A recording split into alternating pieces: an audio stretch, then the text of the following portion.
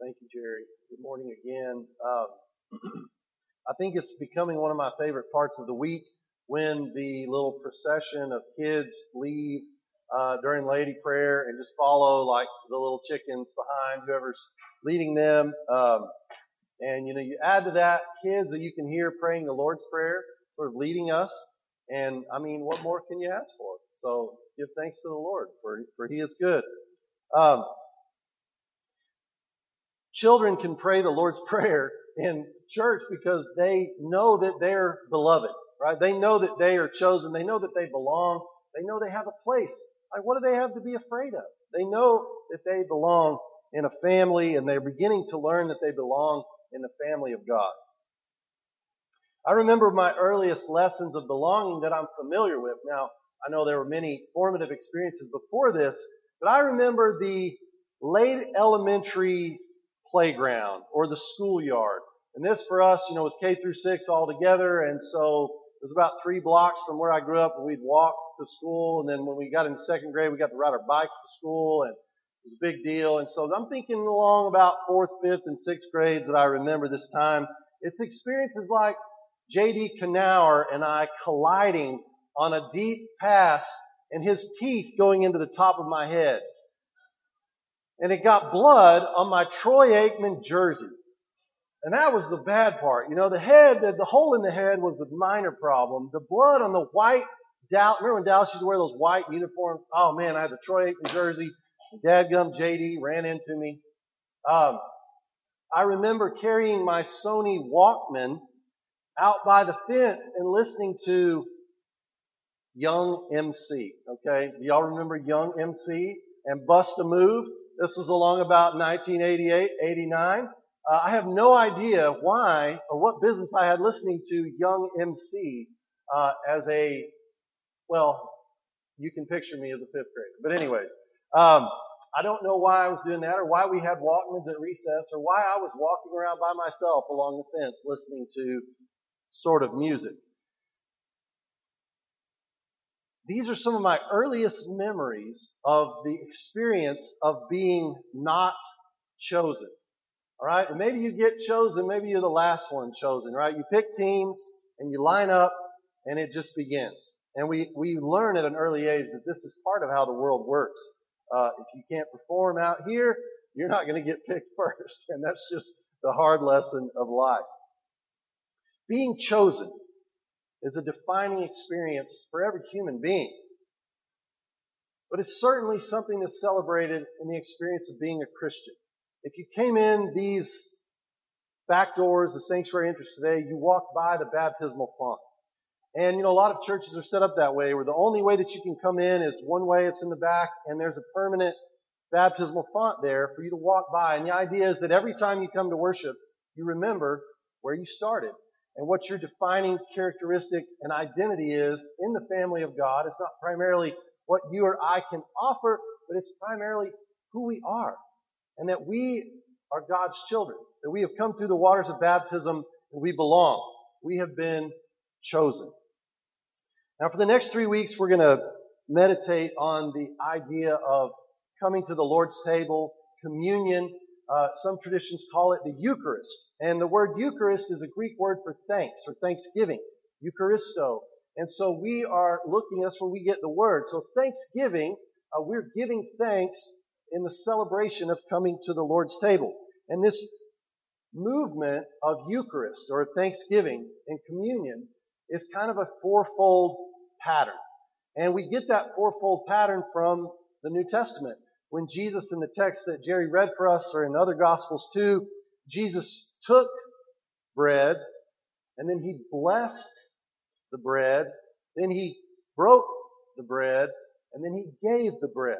So it's a circular movement of being taken, being blessed, being broken, and being given. And so the same movements that the bread undergoes, we as the body of Jesus undergo those same movements. We first are taken out of the world. We're chosen by God. Eventually we are blessed in the process. We are broken, made an offering as one of the ways that Christ is appealing to the world. So we are given as an offering. And so today we're going to talk about the first one of those things, which is just taken. Being taken. Being not the movie, not like the Liam Neeson thing, but, being taken from the world, chosen and appointed with our task. You can picture yourself in the hands of Jesus. Just like you can see Christ holding up the bread, picture him sometimes holding you, holding me, having taken us, having chosen us, having surveyed the landscape of what was available, and very intentionally choosing me and choosing you. I love the text where the disciples are there and they're like, man, we've been doing this, we've been busy, we've been ministering to these people, it's getting late, they're getting hungry, the football game's on, can we get the company out, can we stop the day so we can get on with the things that we want to do so we can kind of relax? They say, Jesus, send them out so they can go get something to eat. And what does Jesus say? He says, you give them something to eat. And they're going, well, what do we have to offer? What can we possibly do? And so he invites them to consider what they might have at their disposal. Well, we've got a little bread, got a few fish, and there we have the stories that we're so familiar with of the miracle of the feeding of the 5,000 men and their families. Parker Palmer comments on this reality, and he says, it's like the disciples are they're just wanting to continue business as usual, to send the people back to the marketplace where they'll have to buy food like they have to buy food every day. And here Christ is in his new kingdom that he's bringing on the earth, and he's saying, I have a different way that I'm going to feed my people.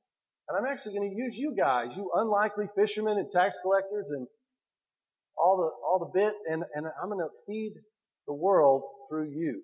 The whole concept of taking 12, choosing 12, and choosing all these other disciples, and then beginning the church through that meager, humble group is a miracle. So the body of Christ, when we celebrate communion, we say the body of Christ, broken for you. It's the body of these simple elements of bread and wine they're ordinary things, but we declare them through God's blessing the body of Christ. It's a biblical example. Also, we are ordinary people, and we are referred to in the New Testament as the body of Christ. And we're going to really look at that in detail in the third Sunday of our series here, the week of Thanksgiving. But for now, just the body of Christ and the body of Christ. It's the same, we have the body of Christ here, and we are the body of Christ. It's this ongoing mystery. Both places, in both examples of the body of Christ, it's important to remember that Jesus is the one that initiates. Right? Jesus takes the bread, and Jesus takes us. Jesus chooses the ordinariness of the bread, and he chooses the ordinariness of you and I for his mission. In order to display his love to the world, he has chosen us. And I like to think, that Jesus is surveying and has surveyed the whole world. He knows the world better than anyone else. He created it after all, right? Colossians tells us in Christ, through Christ, for Christ, everything that we know was created. No one's more familiar with possibility than Jesus. And yet he chooses you and he chooses me. So it's not an accident. It's not for lack of options. It's just a sheer gift. He chooses us. He chooses us for his work. The choice can be trusted because the survey is comprehensive. The whole reality of being chosen is sort of a distinctive to Christianity. In many other religions, we have to end up doing the heavy lifting. We do the initial choosing and searching and looking and going and finding the gods, right? They're out there to be discovered, but they haven't come near. And so everything we're doing is trying to reach out and find out whether or not we belong and what we have to do in order to belong. And the Christian reality is that Christ has come to us. He has come and lived among us and has chosen us. He began the good work in us that continues today. He started it and he will finish it. We were chosen. Before we ever accomplished anything in God's kingdom or accomplished anything in the world, we were chosen by God. We belong.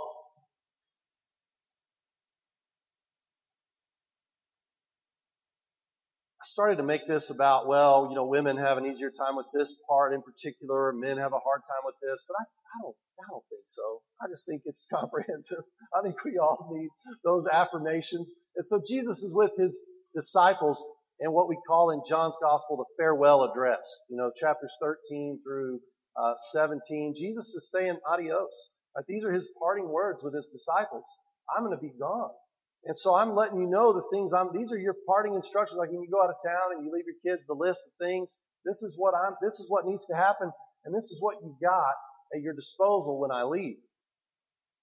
But Jesus was returning to the Father, and in the middle of that address to his disciples, he reminds them, he says, now don't forget, you did not choose me, but I chose you. I don't get to thinking that this was your idea, and therefore that the weight of the world's on your shoulders. I chose you to go and bear fruit that will last. And I provide the funding for the fruit. I provide the resources for the fruit to grow. I am the vine. Don't worry. You are chosen. I've chosen you. And you can trust the work. You can trust your dignity. You can trust what I've appointed you to. It's me. It was my idea. There are many people in the world that have testified after a lifetime of great accomplishments that even after all those great accomplishments, I still just didn't have it. I still wasn't happy. I still didn't have joy. I just didn't have, it wasn't complete. I'd accomplished everything in life that I set out to do, and I just didn't have it. From very recent to all the way back to, I love the story of St. Augustine, which you can read about in the Confessions, and many of you maybe had to read for high school literature, but here's Augustine, who was the most gifted orator in North Africa. I mean, he was there, and anytime they needed someone to sort of put the smack down, in any court or any situation, they called in Augustine because he was just amazing with words. He's sort of like an attorney, sort of like a public addresser, and he could just shred you to pieces with his words. He was brilliant, he was educated, and nobody had a mind like he did. He was well known throughout the territory, and the guy just did everything. But underneath and inside, his life was just miserable. And he writes about it, he talks about it, just how empty he was, which allows him, in sort of his memoir, to say, just in praise to God, God, you have created us for yourself. And our hearts are restless until they rest in you. Because he knew that. He knew that I accomplished everything in life I set out to accomplish, and I was still restless. My heart was just scampering around to find its home. And he said, our hearts are restless until they rest in God. And finding God, recognizing that he had been chosen by God, that he could respond to an invitation, changed his life. Changed his life. So at the end of his life, he was bragging about that and not all of the things that he had accomplished.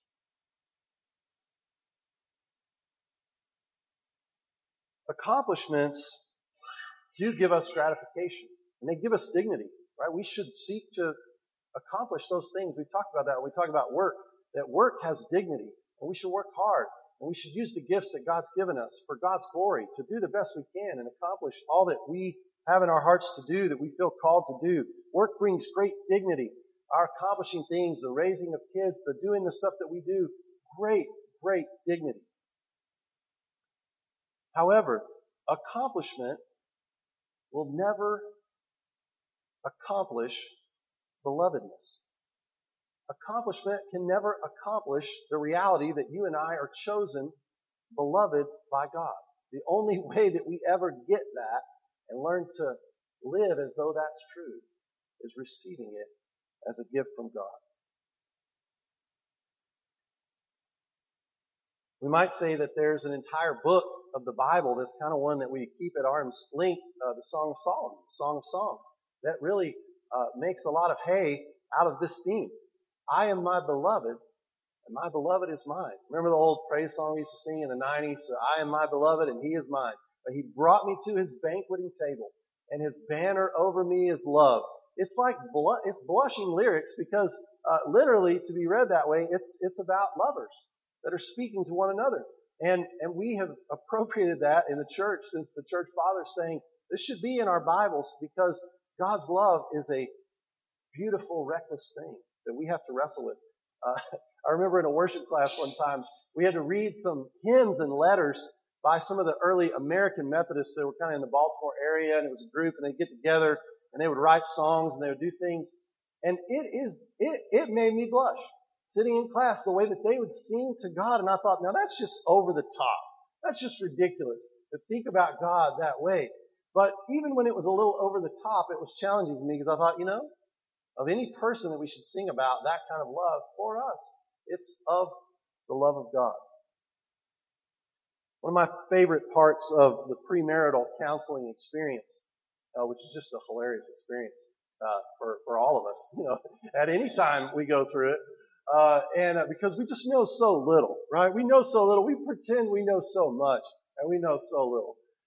So we get there and we're talking, and I love to walk through the service. I love to walk through the vows. And if couples want to write their own vows, that's fine, you can write your own vows, but we have to do these vows too. Because one day you will forget the vows that you wrote, and you will remember these irritatingly ever-present vows that we just can't get away from, like I'm stuck with you till I die. Those kind of things. And I love just walking them through the reality of the reason that we say vows is because we're going to want to run off. Sooner than later, right? I choose you, even though I don't know what I'm getting myself into. And hopefully, after years and years, I'll still be able to choose you, but it's just, it's a rough deal. And so making that connection between I choose you because you're beloved, because you're my beloved, not because you've already become a great wife to me or a great husband to me, but because I'm eliminating options. I'm choosing you. And, that's Christ is doing that with us before we ever fail or succeed. He's saying, I'm choosing you. I'm taking you out of the world to be my chosen people.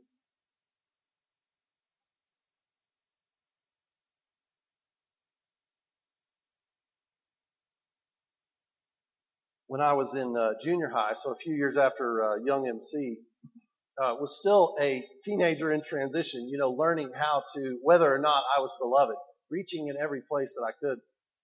And one of the places I remembered as I prepared this sermon was the back room of the R&F Steakhouse in Clovis, New Mexico. Okay, now don't think steakhouse. Just don't think steakhouse. It wasn't really a steakhouse. It was a diner.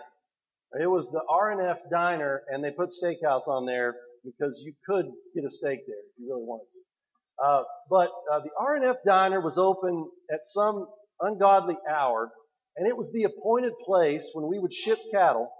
That's where all the cowboys would gather before that. You'd feed your horses and you'd load up in the trailers and you'd go and you'd stop at R&F on your way to the county line area and you'd have breakfast.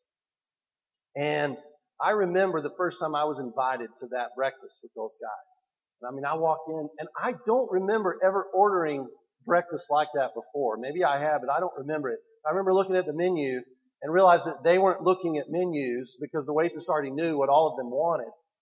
And so I was the one holding the menu, trying to figure out. But there was something about the fact that they invited me, and they sort of slapped me on the back and said, get this young man some coffee and whatever he wants for breakfast.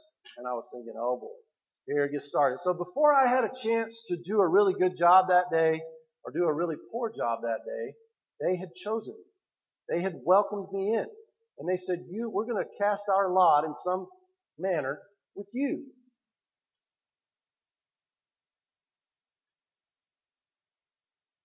Before we have time to get anything right or get anything wrong, there is Christ. There is Christ choosing us, marking us with His sign, with His peace, saying that we belong to God, and we have a place in the world where He has appointed us. I want to close this morning as we approach the Lord's table with a quote from Henry Nouwen, and it's a little long, but I'll just read through it and so you can see it there. His book, The Life of the Beloved, he takes a moment and kind of walks through from his perspective after a lifetime of ministry what it looks like to be chosen and taken, to be blessed, to be broken, and to be given. And this is one of the things that he says about being taken or being chosen. The greatest spiritual battle begins and never ends with the reclaiming of our chosenness. Long before any human being saw us, we are seen by God's loving eyes. Long before anyone heard us cry or laugh, we are heard by our God, who is all ears for us. Long before any person spoke to us in this world, we are spoken to by the voice of eternal love. The greatest spiritual battle that begins and never ends. I just love the framing of it. He just comes out and says, this is the greatest spiritual battle that we face, is claiming our sense of chosenness, claiming the reality that we belong to Jesus. So we might ask, how do we do that? I mean, how do we claim our chosenness? How do we claim our takenness in a world where we're so dislocated, in a world where we're surrounded by so much rejection and so many voices that would say, you're quite the opposite of chosen. And one of the things now it says is that the first thing we do is surround ourselves with truth. We surround ourselves with truth. Now, obviously, we do that in the Christian scriptures, but we do it with friends and family, people that can affirm us and say true things to us, that can override the voices in our head to say, you're not enough. You haven't accomplished enough. You haven't been enough. You will never be enough. And so on and so forth. Surrounding ourselves with truth. And then the final thing is gratitude. And we're going to talk about gratitude more as we continue in this series. But now it says that we constantly have to celebrate our chosenness. We constantly have to give thanks for this because it's fleeting. It's always wanting to get away. And so anytime we have a chance to pause and give thanks that we are chosen by God. You know, when you read those passages of Scripture, that we are a chosen race, a royal priesthood. When you read those passages in the Psalms that David says, you saved me. Right? You rescued me because you delighted in me. We should take those to heart. Imagine Christ. I don't want to, well, maybe I will. So, you know the Lion King theme, that Simba, it's Simba, right, that holds he's a proud baby, he holds up there, you know, before the whole company of the jungle. I imagine Christ, you know, holding the bread before all the people, just eyes glued to him. And I imagine Christ holding us up, holding us in his hands, displaying us before the world as saying, these are my chosen people. But these are my people that I love. And these are the ones through whom I'm going to change the world. Behold, my hands and feet, my body, right? My eyes and my ears. None of them can be removed and the complete body be visible to the world. All of them unique.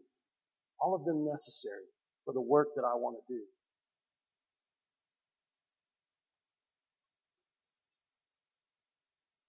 So as you consider your place in this world and your location having been taken out of that world, chosen by God,